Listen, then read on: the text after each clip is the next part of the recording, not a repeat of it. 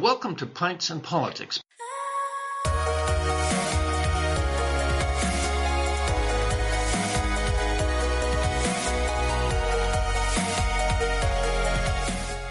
This is episode number 118. You can also listen or subscribe by searching for Pints and Politics on iTunes and on Stitcher.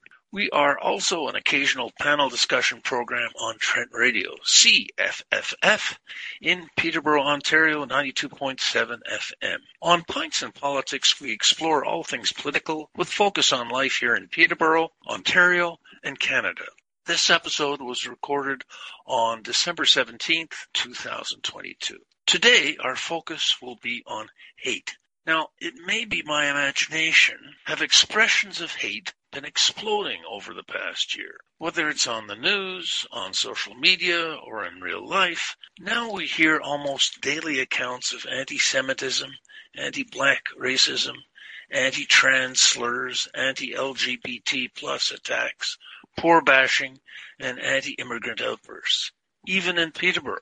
What's going on? And why now? And why these target groups?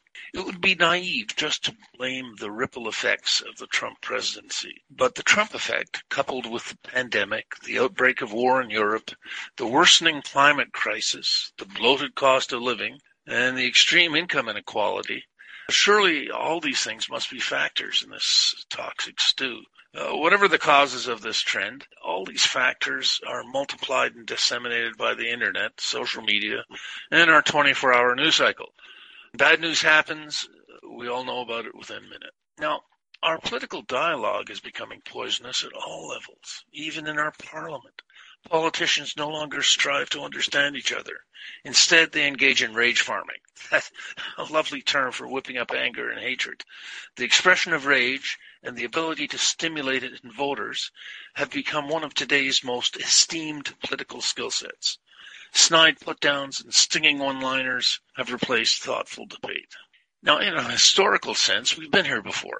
The 1930s, otherwise known as the Dirty 30s, shared many of the dynamics we see in our current decade. Back then, there was extreme income disparity, there was the Great Depression, loss of employment, people were looking for scapegoats.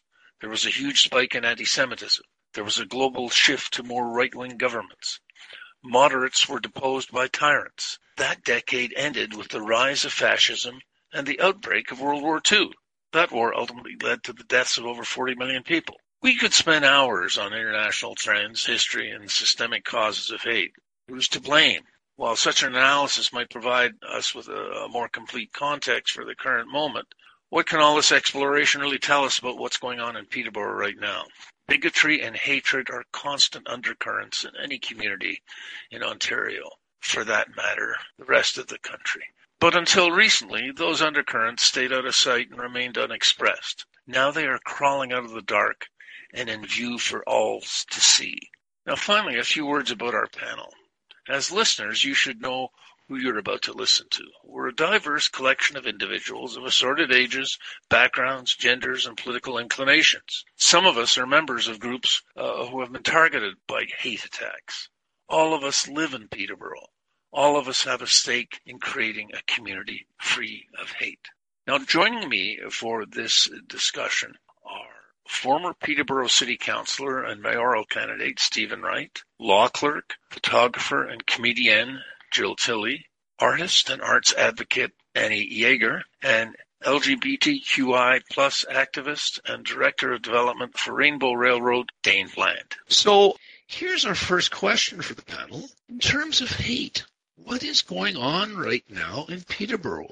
And what's going on across the country and further afield? What are you seeing, hearing? Everything. It's Dane, Bill. Everything. You know, I think we're in increasingly polarized times, and it's across the board. There's no particular area where you can put a finger on, oh, this is the worst of it. We're seeing marginalization of people with lower incomes, as you put in your introduction. Rising anti-Semitism, rising racism, rising classism, rising hate towards trans and LGBTQI plus people. There's no particular place in which you can really put a finger and go, you know, those people are getting a heck of a lot less hate. And I'm sure the people who are perpetrating a lot of this hatred feel that they're being othered and being on as well. Inaccurately, but I'm sure that they feel that way too, and that they're being marginalized even if they're not. So what's happening is we're all mad and we're all angry. And I have a feeling that a ton of that is misplaced. Things are getting more expensive. The world is a scarier place than it was. We're seeing a rise in global crisis. We're seeing increasing economic uncertainty. There are more people who are houseless than ever before. There are more people who are experiencing mental health difficulties than ever before. All of these things, when combined, it is easier to blame somebody else than it is to blame yourself or to look inwardly or to focus on self-betterment. It's a heck of a lot easier to other people in that. And it's also a heck of a lot more expedient politically for people who are trying to line their pockets or ensure that their friends get rich along the way, for us all to be fighting with each other than to be recognizing what the root causes of some of the problems that we're facing are, which have nothing to do with our social or identifiable differences, or unidentifiable differences, and everything to do with the fact that we're in a system that is perpetuating poverty and mental health difficulty and inequality and addiction and houselessness, all of these different things.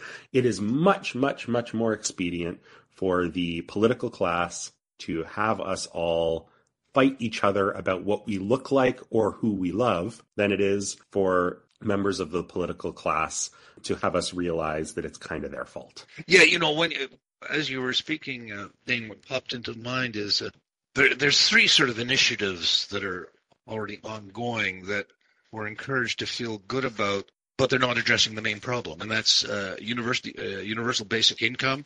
There are rent subsidies. These things don't address the inequalities of the capitalist system we live under. It's all expending public money to fix the problem. For example, why should someone who is not getting an adequate wage get government money, which is our tax dollars? Why shouldn't their employer be convinced to raise their salary to a decent wage? It's also the government's responsibility. If you look at what happened, like it is like clockwork. And you mentioned Trump in your introduction. Trump has kind of presented a masterclass in doing this. Look at what people were talking about in the news when Trump rolled back $4 trillion of taxes for rich people. No one talked about $4 trillion of tax rollbacks. Instead, they were talking about build the wall and the Muslim ban and attacks on LGBTQI plus rights. And what did Trump tweet about today? It's all smoke and mirrors. These people want you to think that they're stupider than they are, so that we're all distracted and fighting each other, and they're laughing their way to the bank. It's all a plan. Is that a conspiracy? Does that sound conspirational? Maybe, but but it is literally like clockwork. If you look at what the news cycle is focusing on, what social ill or whatever that the news cycle is focused on, I guarantee if you sniff for 5 extra minutes, you're going to find the real thing that they want to distract you from. Right. And in the context of our legal exchange right now, that's the gross income inequality. For one. It's Jill. It's exactly what Dane is saying. They essentially want us all to commit lateral violence against each other to ignore what they're doing. Lateral violence. Yeah, that's a lovely phrase. We all, I'm an American, and there's this joke that all Americans think they're billionaires that are down on their luck.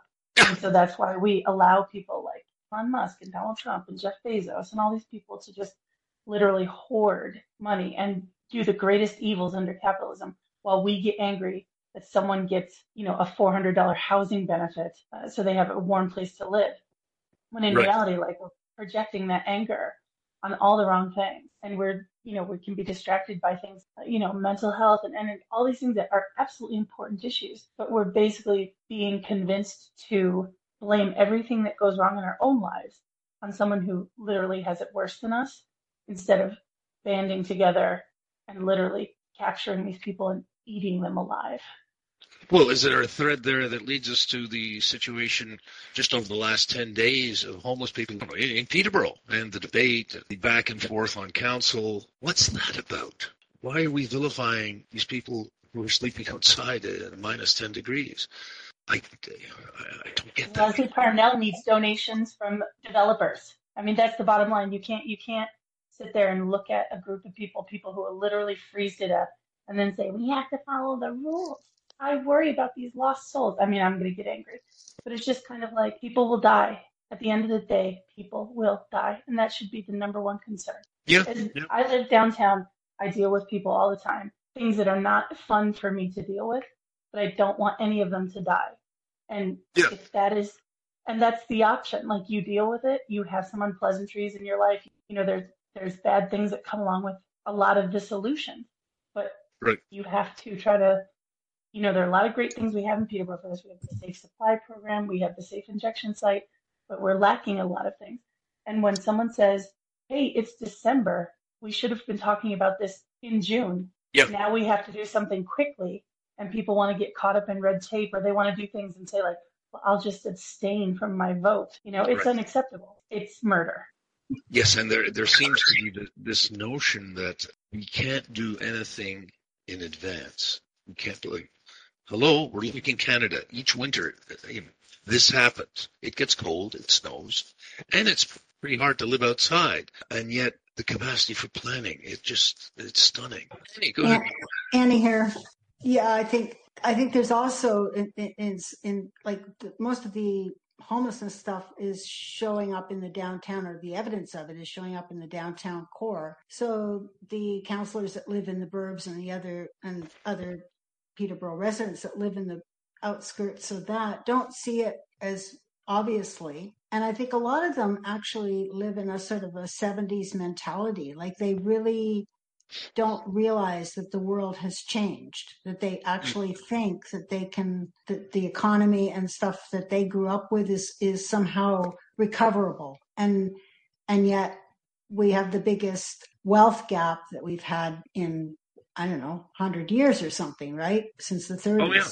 So, and the other thing I think is a real problem is the misconceptions around addiction. I mean, some people have this notion that you have to be tough on on addicts, you know, or they won't hit bottom, and you have to do the tough love thing, and they need treatment and stuff. Whereas the reality is that only a percentage of addicts actually recover from treatment.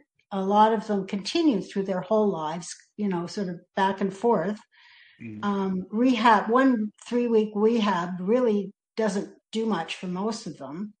You need a lot more support for people to make a difference in that category. So I'm really baffled by this idea of that, well, it's their own fault, you know, if they just, you know, joined AA, or they, you know, went to the rehab, everything would be okay. That's just not real. That's not true. So I think there's a lot of misconceptions around that in terms of the homeless situation here. Right.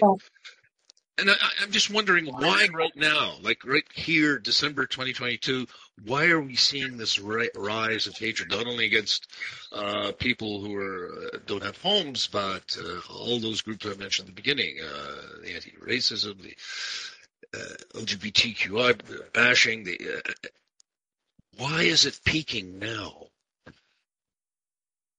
You know, Bill, like I think one of the, like, Annie's pointing to something that's important, and the thing that it is. I heard somebody say this not too long ago, that it's intensely hard work to be poor. It really is desperately hard work. You know, people always talk, oh, the rich have worked hard for their money. Well, the poor work hard to survive, and so it is hard work to be poor. And the people who are hating on these people living downtown in precarious situations, or who are struggling with mental health issues, or who are struggling with addictions, are themselves 2, maybe 3 paychecks away from joining them. And I would be pissed too. And you feel like, well, I'm really struggling, but I'm managing to make it work somehow. Why can't they also do that? Without realizing that if they got laid off tomorrow, that they would be 2 or 3 months away from the same position. And of course you should be mad. Like, of course you should be mad about that, but you shouldn't be mad at the people who are worse off. You should be mad at the fact that you are living and working in an environment or in a system that puts you in that position in the first place. And so, this rising, I say so often, we're living in a post-truth society. There's no such thing as a fact anymore. Like, honestly, you can just say, no, that's not true. I don't believe it, or I don't think that's accurate. Who cares about science? Like, who cares about whatever? And so you're talking about the rising tide of hatred against racialized communities, against the LGBTQI plus community. This is hatred that's being perpetrated by people who just they believe that being trans or being queer is a choice, and that we'll just choose to be something else. Or I heard that that trans women are trying to get into prisons to commit sexual assaults. That must be true. It's not. It's just not factual. And yet I saw it on Twitter, so therefore it's a problem. I saw that vaccines cause autism, therefore vaccines are evil. There's no scientific or basis in fact for any of this. So the trouble isn't that you're seeing necessarily a rising tide of hatred. This is hatred that was simmering below the surface. What you are seeing is, as we've escaped from a world bound by truth and bound by facts, all of these things have just come pouring out because it's suddenly become okay for that to happen. That's not just Trumpism, it's populism. It's a rise in populism, and it's also a rise in poverty, and it's a rise of economic uncertainty, and it's a rise of health uncertainty that have just created such a culture of fear and anger that let's just all spout garbage, and who cares? Yeah, now, one concern is that we have it's hardly a rise, but we have stronger ascendancy of the charity, right? So earlier I was trying to remember the three things that I frequently have trouble with. The UBI movement, rent subsidies, and food banks. So every organization worth their salt has a food drive to stock up the food banks. But why are these things needed? All three examples, they come from either public charity or government. Why aren't we addressing the underlying dysfunction in the capitalist system? Like food banks were supposed to be a temporary solution back in the late 70s, early 80s, and now everyone does it. It's just expected. You donate to the food drive. Why are people needing that? And many of these people who are clients of the food banks are working, but their wages are so low they can't both afford rent and feed families. So thoughts about that?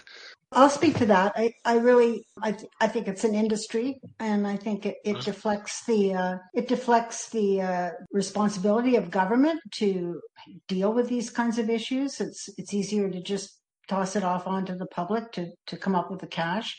We're seeing it with this right now, and with the homeless crisis here.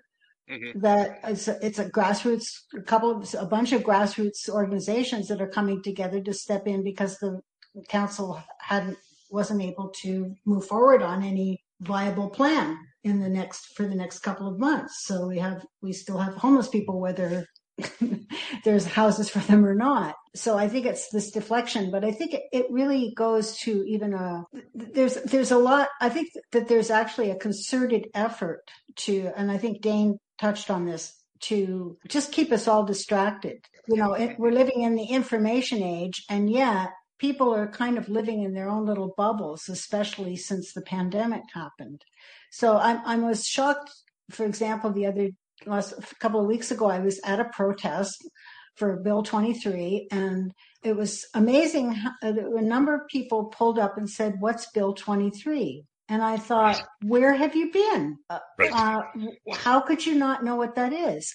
But I guess if you're just looking at your own iPhone and your own friends and your own social media, you don't read newspapers and you watch Netflix at night, you're not seeing any kind of thing. And I think there's also a lack of shared information, which used to be the case when I was younger. Everybody would get one or two newspapers. So there was this sort of shared basis of, and Dane again touch on this shared basis of truth, something you could trust, or we all watch the same television shows. But now that doesn't exist anymore. There's just this, sort of infinite amount of entertainment and distraction and stuff like that.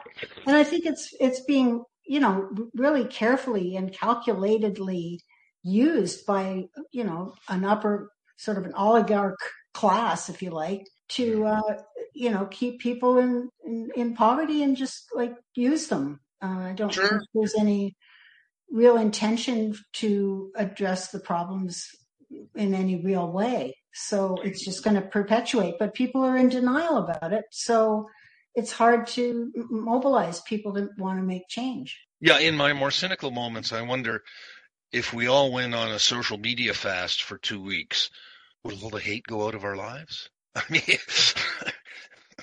mean, I see shaking heads, not nodding, but shaking. I think even without social media, like for myself, I would say 10 years ago, if I was confronted with someone who, I think 10 years ago, if I had been someone who had an opinion about poverty or drug addiction that was incorrect, my response would be to try to educate them. But now, it's not that I wouldn't, but things can get so fraught now that it can be dangerous to have a conversation with someone. There's a drag queen here in town named Betty Baker who's amazing. And she just had to cancel a show, a story time, because of death threats. It's not just that people disagree. There was a time when you could be like, well, I think the problem is this, and I think this should happen. And now it's, I want that person to die. I dislike their choice. And, that's what this is about. But it becomes dangerous for people on that side of the scale to advocate for themselves or others at times. I'm theoretically part of oppressed classes. I'm an immigrant and I'm a queer woman, but I'm an American and I'm in a cis marriage, to a man. And so those parts of me aren't visible. And so I have a responsibility to step in where I can. As soon as you reveal certain things about yourself, you put yourself in a certain amount of danger. And I'm able to hide the things I want to hide about myself. There are other people out there who they are who they are and you can't hide it. And it becomes an issue where, you hear people all the time well, just talk to people, just work it out, just explain to them. And it's like, no, they don't think I should be alive. And then what are you supposed to do with that, right? They don't just want me to shut up. They want me to. Now, what is the role, I'm wondering, are there dots to be connected between the spread of disinformation and hate? Now, I'm thinking, for example, Pierre Poilievre, the Conservative leader here, Canada, says Canada is broken and Trudeau's to blame because he's a communist. I scratch my head and say, now, does this have anything to do with how hate is becoming this virus? Hey, Bill, Stephen here. Sure. Anne pointed out something that was critical in how you break down the societal perception of who people are. Anne pointed out something here that was pretty worth noting, was how we have a generation that receive information. I remember at a time when racism and the systemic discriminatory practices were so prevalent that the government of the day, and this is even went back to a conservative government, Mike Harris and Brian Mulroney, there were TV ads and radio spots that were taken out, that talked about the joke. Have you heard the one about the Jewish guy?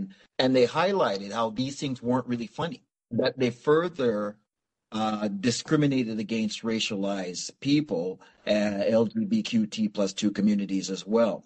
I always said that the dumbing down of society started with the Walkman, because no matter what you listen to on radio or TV or whatever music station you listen to, there was always that interjection, this 30-second of news and update. And it was very much so fact-based now compared to where it's about headline grabbing in order to get your clickbaits and revenue generation. Right. So the stuff that's spewed out by political leaders today is about grabbing the headlines and not about sharing anything that's factual anymore. It's how do we stay current? How do we then drive our social media feeds? And to do that, you have to sensationalize everything.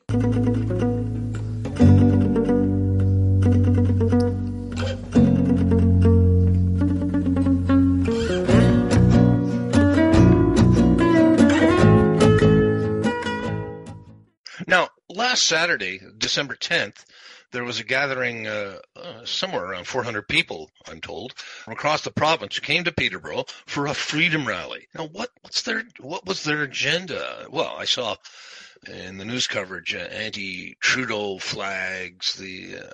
Apparently they're against gun control. They're, of course, anti-mandate, anti-COVID vaccine, anti-government. Do these rallies support hate? And if so, how? I want to start by responding to one thing that Stephen said around headline and sensational, like headline grabbing. You know, you referenced Poilievre saying, "Oh, Trudeau's a communist and therefore we're all in trouble." Like, read what the National Post headline. Like, if Pierre Poilievre came out tomorrow and said Trudeau's a communist and that causes problems, the National Post headline would be Pierre Poilievre says Trudeau's communism causes problems, instead of crazy politician says inaccurate bullshit. Because but that's what it is. Like, and no one, you know, if you're scrolling on a social media feed or even reading a chyron as you walk through the airport on a thing, we have a responsibility to report things as they are true. Like, Pierre Poilievre makes unfounded, non-fact-based claims based on in extreme personal bias is the correct headline to that piece. Instead of just people, if we live in a society of chironism where it's just like what scrolls along the bottom of my screen that can fit in 140 characters or less, then we are going to miss critically important context. And right. You know, when it comes to protests and agendas, you know, I don't. These freedom gatherings, obviously, I completely abhor what these individuals are standing for. And I have a big problem with, you know, shutting down downtown or violence or sort of the language and lack of care that these people present. But, you know, at the end of the day, go ahead and do it. And there have been there's a history of protests all across the world that are kind of aimless or don't have a particular agenda. Mm-hmm. People who share, like, you know, I don't think that you can look at, you know, if they want to go have a sit-in in a parking lot and wave "fuck Trudeau" flags, pardon my French, but it's true, like, they're waving the flags, so whatever, their words. If they want to go have a party where they're waving those flags, go on right ahead. In the same way that in 2008, when people had a sit-in in Central Park and occupied Wall Street, then go on right ahead and do it. They didn't particularly have aims either, they were just mad.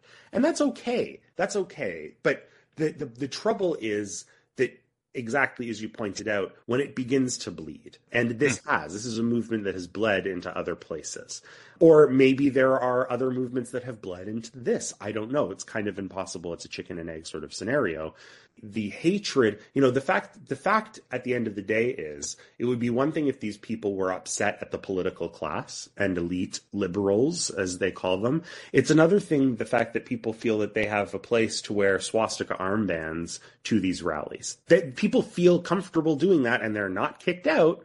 You know, people feel comfortable, these anti-trans protesters who feel that they have a welcome home in these convoy protests, anti-LGBTQI plus protesters that feel that they have a home in these protests, people that feel it's okay to wear white sheets to these kinds of freedom-based protests. The fact is, it's one thing to protest for so-called freedom, which, of course, Canada is the fourth freest country in the world. Go on right ahead. I guess if you think we should be number one and that's what you want to have a protest about, go on ahead, I guess. But, you know, it's another thing entirely to welcome into this so-called freedom movement all of these sub-movements that make it feel a lot more hateful than maybe it has any right to be. Now, Dane, you touch on something that certainly was with me as I was thinking about this discussion today. What role do, and I'm doing air quotes here, progressives, otherwise stereotyped as the woke left, what role do progressives in Peterborough play in continuing this dance of hate?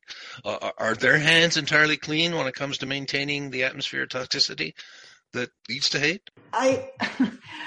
I think it's pretty clear that a lot of that hate is being generated from outside. I mean, when you see "Don't Tread on Me" flags, you know, you kind of go, what is the reference there? And when you talk about a freedom rally, well, who doesn't want freedom? Can you name even one person who doesn't want freedom? These are just buzzwords that rile people up and get them enraged. And the orchestration, I believe, is coming from outside. So is it a liberal thing? You know, do we fight back? I'll categorize myself as a liberal. Are we fighting back? Not really. We're just trying to hold it at bay and keep it from taking over the planet. But we see when we let it go, like in Ottawa last year, we see how far that everything starts to really decompensate pretty quickly unless somebody steps in. And when government that should have stepped in doesn't, then it's pretty easy to say, oh, somebody's Trudeau's overreacting to this thing, and there were people having pig roasts in the street. I mean, come on, you got to draw the line somewhere, right in front of the Parliament buildings. That isn't Liberals in engaging in this problem. That was purely right-wing stuff that was being fed from the United States. I mean, the funding that was coming from the United States for the trucker protest was enormous. To think that I think for a lot of years, people in Canada have been in denial that, it's not going to happen here. We're okay. But we're seeing it, that was a pretty good demonstration that, no, it is here. And did we not hear, as a result of the inquiry that just wrapped up a few weeks ago, that in fact there was not all that much foreign funding? I didn't hear that. I recall hearing that.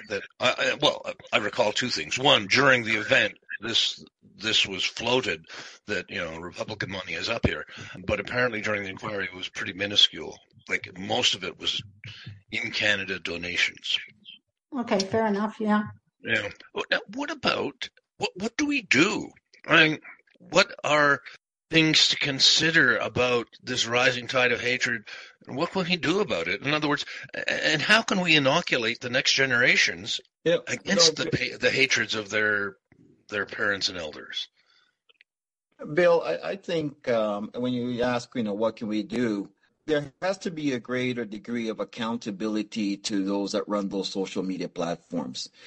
I also look at, having spent 4 years on council, the role of our municipal government in stemming out some of the localized hate. We hired a diversity and inclusion officer, and if you go back and you say, well, what has our diversity and inclusion officer been able to do as far as formulating policy, assessing policies that feed more into the long-term systemic discrimination, and if Reem's being bluntly honest and feels safe in answering that question, will probably tell you that she's been neutered in doing that job that she was hired to do.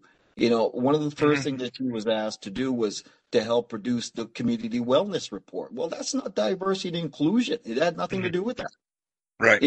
When we looked at National Indigenous Day, what did we do that brought about a greater degree of public education about Indigenous people, even to a culturalized community that's growing in Peterborough? There are immigrants that don't know what Canada's Indigenous population endured. And it feeds further into the ignorance and further racist actions against that Indigenous group. When they start speaking out, then you've got even culturalized groups from Canada saying, well, why is their issue any more important than mine? Yeah. Dane, the education aspect is missing. Yeah. Dane, go ahead.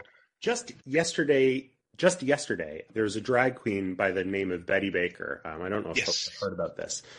Betty, who's wonderful and lovely and sweet and like the world's most innocent human being. This is a young person. I can't imagine Betty's any older than 20, 21 years old. The most innocuous kind of thing, who has this history of doing these really wonderful drag readings that are inclusive of all age groups, began to personally receive death threats, as well as the venue that they were intending to do a reading, like a performance and a reading at, began to receive threats of violence. And so they had to cancel this protest.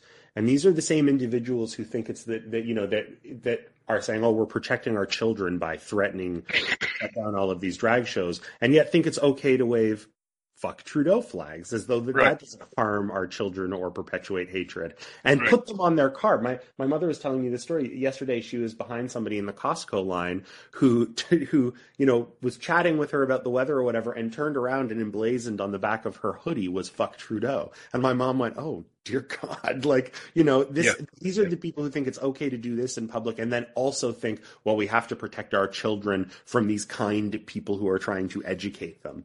And you know what? There has been absolutely zero political response. There has been absolutely zero response from law enforcement. These are people who are sending death threats to a 20-year-old kid. And there will be absolutely zero done about it. And you look at what's happened in places like Colorado Springs, or where LGBTQI plus people are shot in a safe space. Or you look at what happened 2 weeks later in Columbus, Ohio, where people with AR-15 rifles shot power lines down to cut power to a venue that was hosting a drag show because they thought, like, literally firing bullets into the air to shut power down to a drag facility. And, not a single soul, I mean, they arrested the Colorado Springs shooter, but not a single soul was arrested after an insane level of vandalism and destruction and violence, up in arms over people dressing in a costume and making light of it. And, you want to know, like, the funniest thing about the entire thing is that these are people who think that they're fighting some kind of scourge, and it's just obscene. I saw a photograph that someone posted of British soldiers in drag because they were they were putting on a comedy show for their fellow soldiers in the trenches in World War I in drag. It was a group of 4 British soldiers, and they had makeup on and wigs and the whole thing. And they got an air raid siren in the middle of this drag performance that they were doing, and they were manning a flat gun. And so, if it's okay for people who defend freedom, and there's a long 100-year history of drag as a valid form of art. So disrespecting it now in the face of what it means to protect children, it's just abhorrent. And there's not a single person, it seems, who has anything to do with anything about protecting people that actually cares. And it's just like, so we can actually start by putting people in prison who deserve to be in prison. If you shut down a city street because you feel like wearing a mask is too much, you go to jail now. You're disrupting the economy. If you send death threats to a 20-year-old kid for wanting to read a story in public while wearing a wig, sorry, you go to jail. It's as simple as that. And you raise a question, certainly in my mind, Dane, like when in our daily lives we encounter hate, be it face-to-face or on social media, well, those are 2 different questions, perhaps. I'll spit it out anyway. How to respond? Like how to call out people. Social media is easier because we can all be keyboard warriors and reply, frequently anonymously. But what about when it's face to face? Like how to confront this?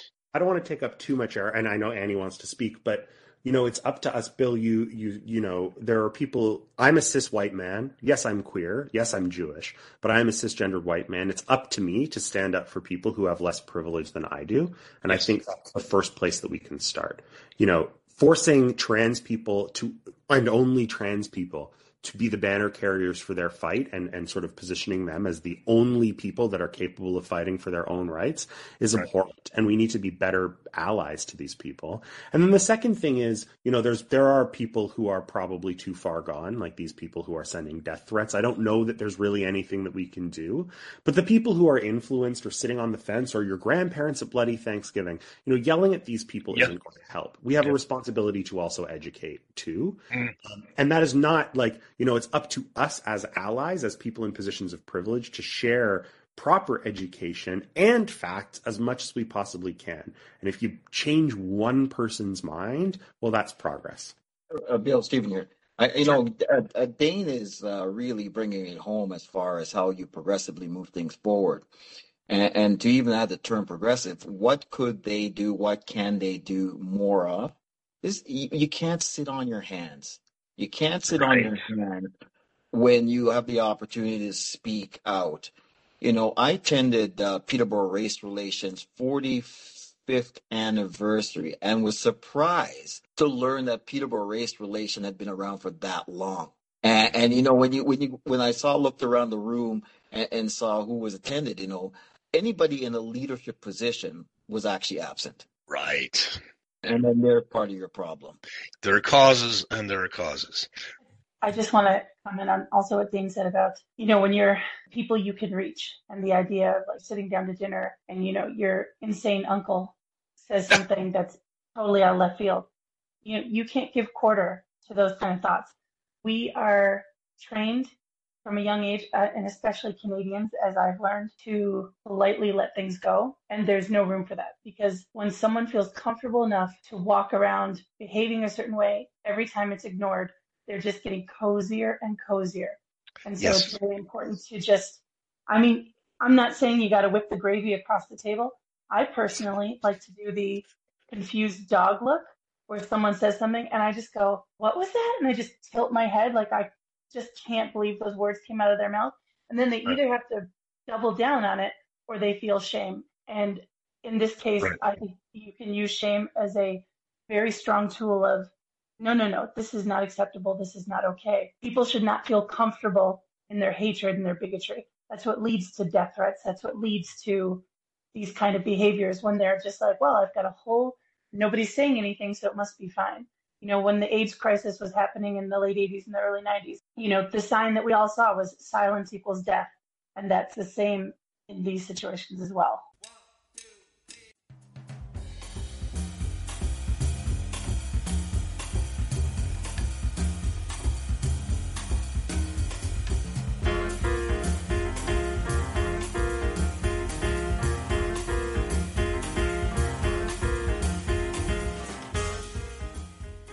Stephen, you touched on it, and that's a vein I'd certainly like to mine a bit more here. What is the role of our elected political leaders at municipal, provincial, federal, in displaying just that, the capital L word, some leadership on these issues? Are there any examples we can think of leaders either locally or elsewhere who have stepped up, who've said, wait a minute, I call bullshit on that?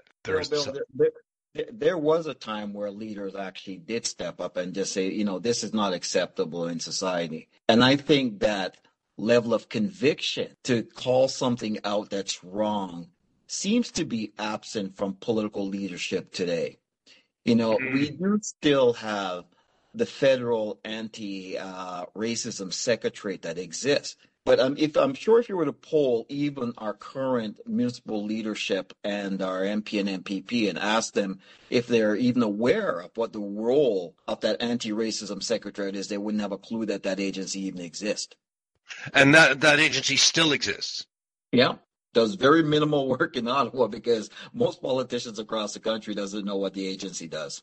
If people took maybe 5 minutes less to give a crap about getting reelected and 5 minutes more to give a crap about actually governing and doing the job that they were supposed to be doing, I think that we would have a much better society. But instead, it feels like because of these social media things, because everything is scrutinized, that we're in perpetual campaign mode.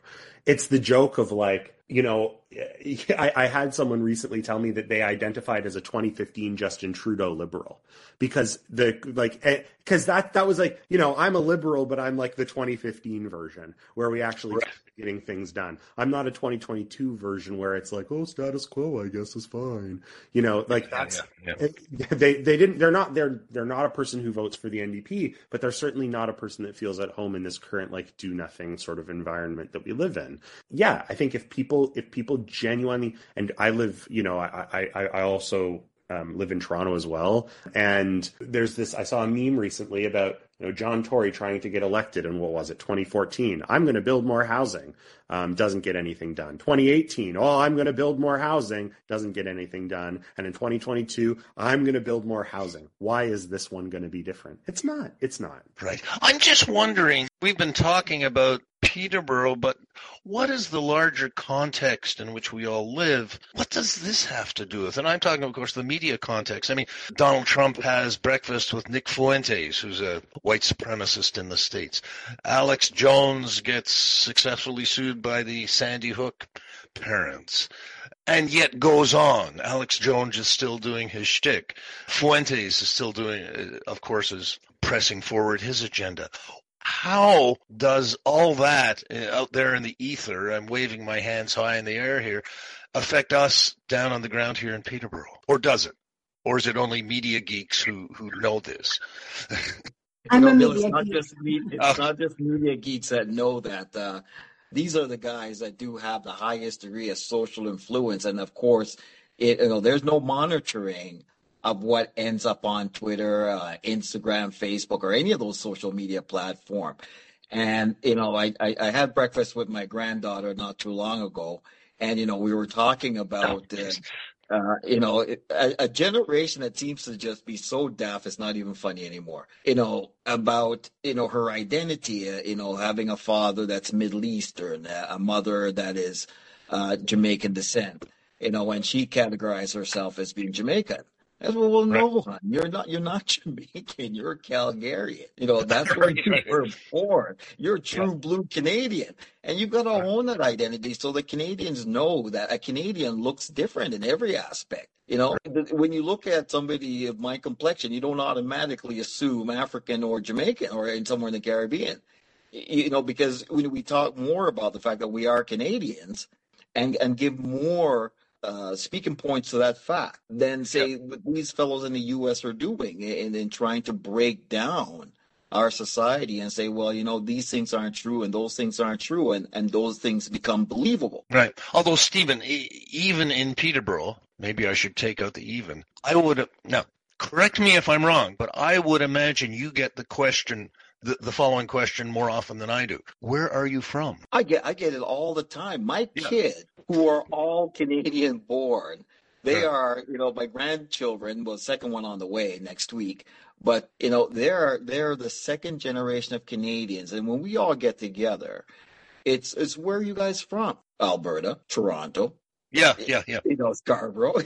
And most people look shocked, when you ask that, when they get those answers. It's like, no, we come from varying parts of the world, but we are Canadians. Right. And you're right, Bill. In Peterborough, you get asked a lot, where are you from originally? In Scarborough. Yeah. Right. Then, of course, there's a whole wrinkle. And I must confess to this when the term first started being used, settler. Now when I'm asked, I say, well, yeah, I'm a settler. I haven't been here for thousands of years. My Irish grandfather came over in 1903 or 1905 sometime. But that's a hard one for people to accept. In fact, there are those who reject that. Now, I have First Nations friends who, it's quite obvious. They are Canadians. They're indigenous to this land. Those of us who other ancestry are from other places. So Alex Jones, Nick Fuentes, and these people floating out there on the internet, do local people pay attention and then draw solace or inspiration? I think it's Annie here. I think there's a ton of underground social media that goes on. 4chan and 8chan and all kinds of dark web and all these things that are going on that I'm not too party to, but it's bad enough to see what's going on in Twitter, see that as, the takeover of a billionaire, of basically a social platform, and rightly called a town square, has been that. And not to say that wasn't also manipulated previously, but of course. But now it's being manipulated highly and specifically to, one party or one party or his handlers or whoever. I don't know who's involved, but these are global things. These are all global media formats. They're not local. Yeah. So, but I don't see how anyone could avoid running into them unless you're living under a rock or something. So I think that they have a lot to do with it. But I think the other thing I always think about, though, is that, in the last 70 years, we've added 6 billion people to the planet. That's 6 billion people. Yes. Like, we have more people than ever in the history of mankind. And we have a refugee population of 85 to 100 million people who, so many that they have their own Olympic team and their own flag. So we have this, in addition to our own sense of insecurity and unrest and stuff, we have this sort of floating demographic of nomadic people, basically stateless people who are suffering and not finding a place to land. So I think that, I don't think anyone could avoid that. And we're also I saw this the other day, we've shifted from being primarily a rural world to an urban world. So that is another one that has been a massive shift in our way of life. So these are pretty heavy movements globally that affect us also locally, I think. Yes, I've been noticing more immigrant bashing. I mean, except for First Nations, we are all immigrants, of course, but I'm just hearing more of it. Like, can we really afford to take in, a few 100,000 more immigrants here? Are we, and it's almost preemptive bashing before they've even landed here. Bill, it is entirely based in racism. Stephen's here, and he's talking about how he gets asked all the time, where are you from? And Stephen identifies as Canadian, his family identifies as Canadian. I don't identify as Canadian. I'm an immigrant. Nobody cares. Nobody asks me. When they find out I'm an immigrant, they don't mind that I'm here. They don't ask me, like, how did you get here? Nobody, it's entirely racism. And it has to be, because otherwise people who are anti-immigrant would be just as upset that I was here as anyone else, but they aren't. Yeah, you're invisible. Yes. So, Bill, I recall sharing the phone call that I got with you of a constituent that called and said, our housing problem is based on the fact that Trudeau. Yes. I listened to it again yesterday, and I mean, when I initially heard it, I was offended. The second time I listened to it, I laughed and said, this person is completely ignorant of, the contributions that immigrants actually make. Yeah. And then I listened to it again and I says, wow, public media, look at where we're having this conversation. We're having this conversation on your podcast. Mm-hmm. But, where is the mainstream media when it comes to, say, breaking this down and having this conversation? They're not doing that. So they're feeding into the level of ignorance that this individual that called me blaming immigrants for our housing problem. Right. Because his premise solely on misinformation. Is he a racist? I don't know if he's a racist. But his comments feed into the notion of what a racist thinks. And then you look at some of the comments. And most recently, I made a post on social media about, removing the ward system. And one individual replied, well, no, I want to be able to pick up my phone and call my local council. And I'm thinking, well, you're kind of feeding into the same kind of privilege that doesn't allow us to break these things down. Right. There are voices that are diverse with different lived experiences and living experiences that have greater contributions to helping us solve our social problem when it comes to understanding the complexity of race and hate than your status quo. Allow that voice to be heard, because they're looking for nothing no more differently than what you have as far as your privileges, or wanting to sustain your right to your privileges. Right, of course. So where else with hate? Annie here. I'm really impressed by the things that I see Indigenous and primarily the Black communities doing here and around the world, really, in sort of rebuilding cultures that in an authentic way, in a grassroots way. And they seem inclusive, and they are unapologetic. And they're not doing it I think they're just doing it out of survival. And it's brilliant. It's reclaiming and rebuilding culture from the ground up, so to speak. That's one of the few areas that I see hope in. And I really don't know how they do it. It's, to me, that's something that we should be really looking to as a model of how to restore a kind of sane, humane culture to our society that's been very badly disrupted and badly damaged. And I'd also like to see, personally, political parties banned. I don't really see what the purpose of them is. They don't ever do what they say they're going to do. No, they don't ever do what they say they're going to do. They get these, these vague campaign promises which they never fulfill. And and also I think any campaign funds should be capped so that we don't end up with these billionaire crazy Trumps and Fords and people like that in power that really have no business being there. They have no I think, political leaders really should have an ethics and a psychological test more than a means test before they come into play. But I also think it's terrible that we've lost, like this in this last election, we lost 3 female mayor and councilors. I think, as far as I understand, largely due to hate mail and just the general hostile environment against them. And I'm sure Stevens probably dealt with much of that same kind of thing. And I agree with Dana, it should be prosecuted. Why don't we prosecute hate speech? It's not legal, right? People get death threats. Why aren't they being prosecuted? I don't understand.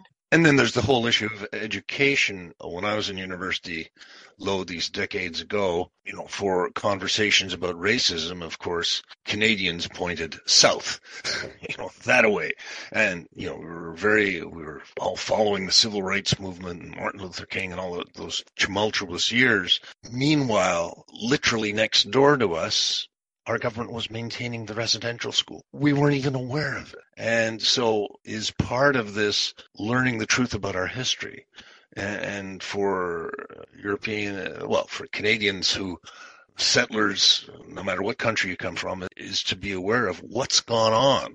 What's been the relationship between ourselves and First Nations? Sure, Dane. Yeah, I mean, the fact that the fact that our Indigenous communities have been screaming about the fact that there are children buried beneath the earth that we haven't tracked for a decade, and it's taken until last year for anybody to listen, is obscene. It's abhorrent. We need to just, and I mean, you can point to any group who have been the victims of awful violence or crimes.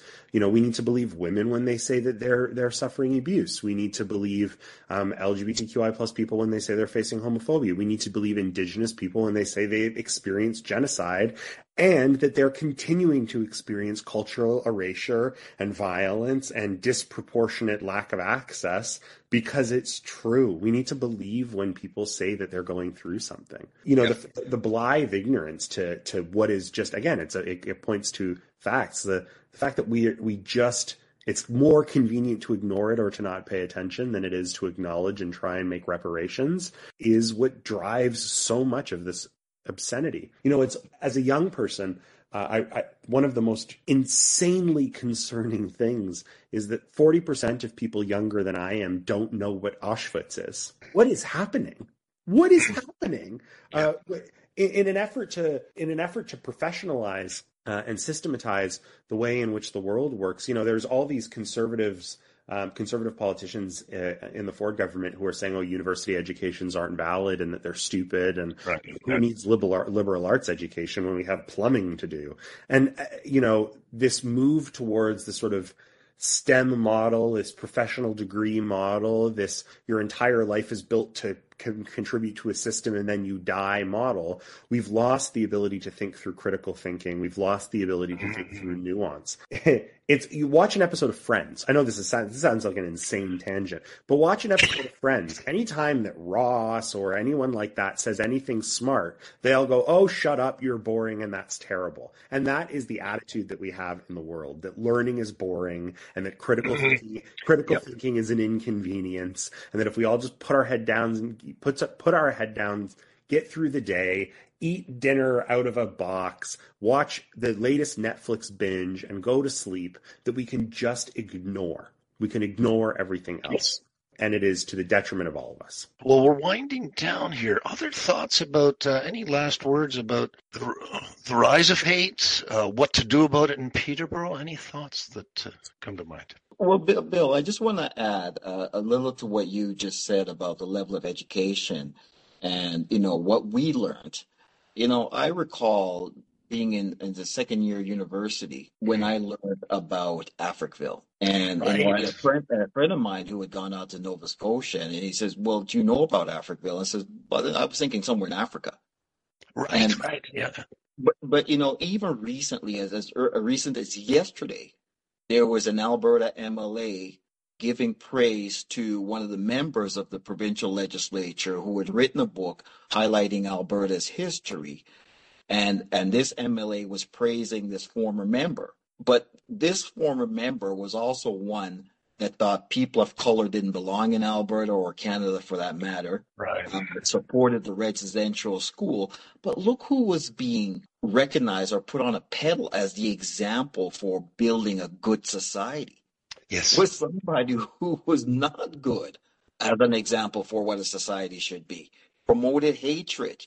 And, Weir Creek, Alberta. Nobody knew that Alberta's cattle industry stemmed out of a free slave moving cattle across the border. Yes. Yeah, I've read But that. there was this former MLA saying, black people shouldn't belong here. Yes, Jill, you and I have talked about this, but it was only last year or the year before that I heard the story about Black Wall Street in Tulsa and what happened there a century ago. Actually, just a century ago, just about now, 1922. I mean, it's stunning. I mean, the 1,500 people killed. It's interesting, we talk about how we can get into our own echo chambers and how Yes. prevalence of social media and stuff has taken away some of the news, that we might have normally gotten 20, 30 years ago. But at the same time, they say history is written by the victors, even if the victors are literal monsters. And I think stories like Black Wall Street and those kind of things buried because the people don't want them to come out. And in some ways, having social media and having the people who remember having an equal platform to say, hey, this happened to me, can be incredibly beneficial to fighting hatred. Any last words? About to wrap up? Things we should want to be talking about a year from now? One last point for me, Bill, and is that we have to keep the conversations going. I mean, first conversations to have are always the most important conversations to have. Well, thank you so much, Dane, Annie, Jill, and Stephen for joining me on this. You've been listening to Pints and Politics, an occasional discussion podcast about all things political. We're also an occasional radio program coming to you through the facilities of Trent Radio, 92.7 FM, CFFF in Peterborough, Ontario. This episode of our podcast is posted at pintsandpolitics.ptbopodcasters.ca, and you can find this episode uploaded at this site. We post on Twitter at Bill Temp and on our Facebook page, Pints and Politics Podcast. We're also available on iTunes, Stitcher, and my Substack site. So until next time, this is Bill Templeman.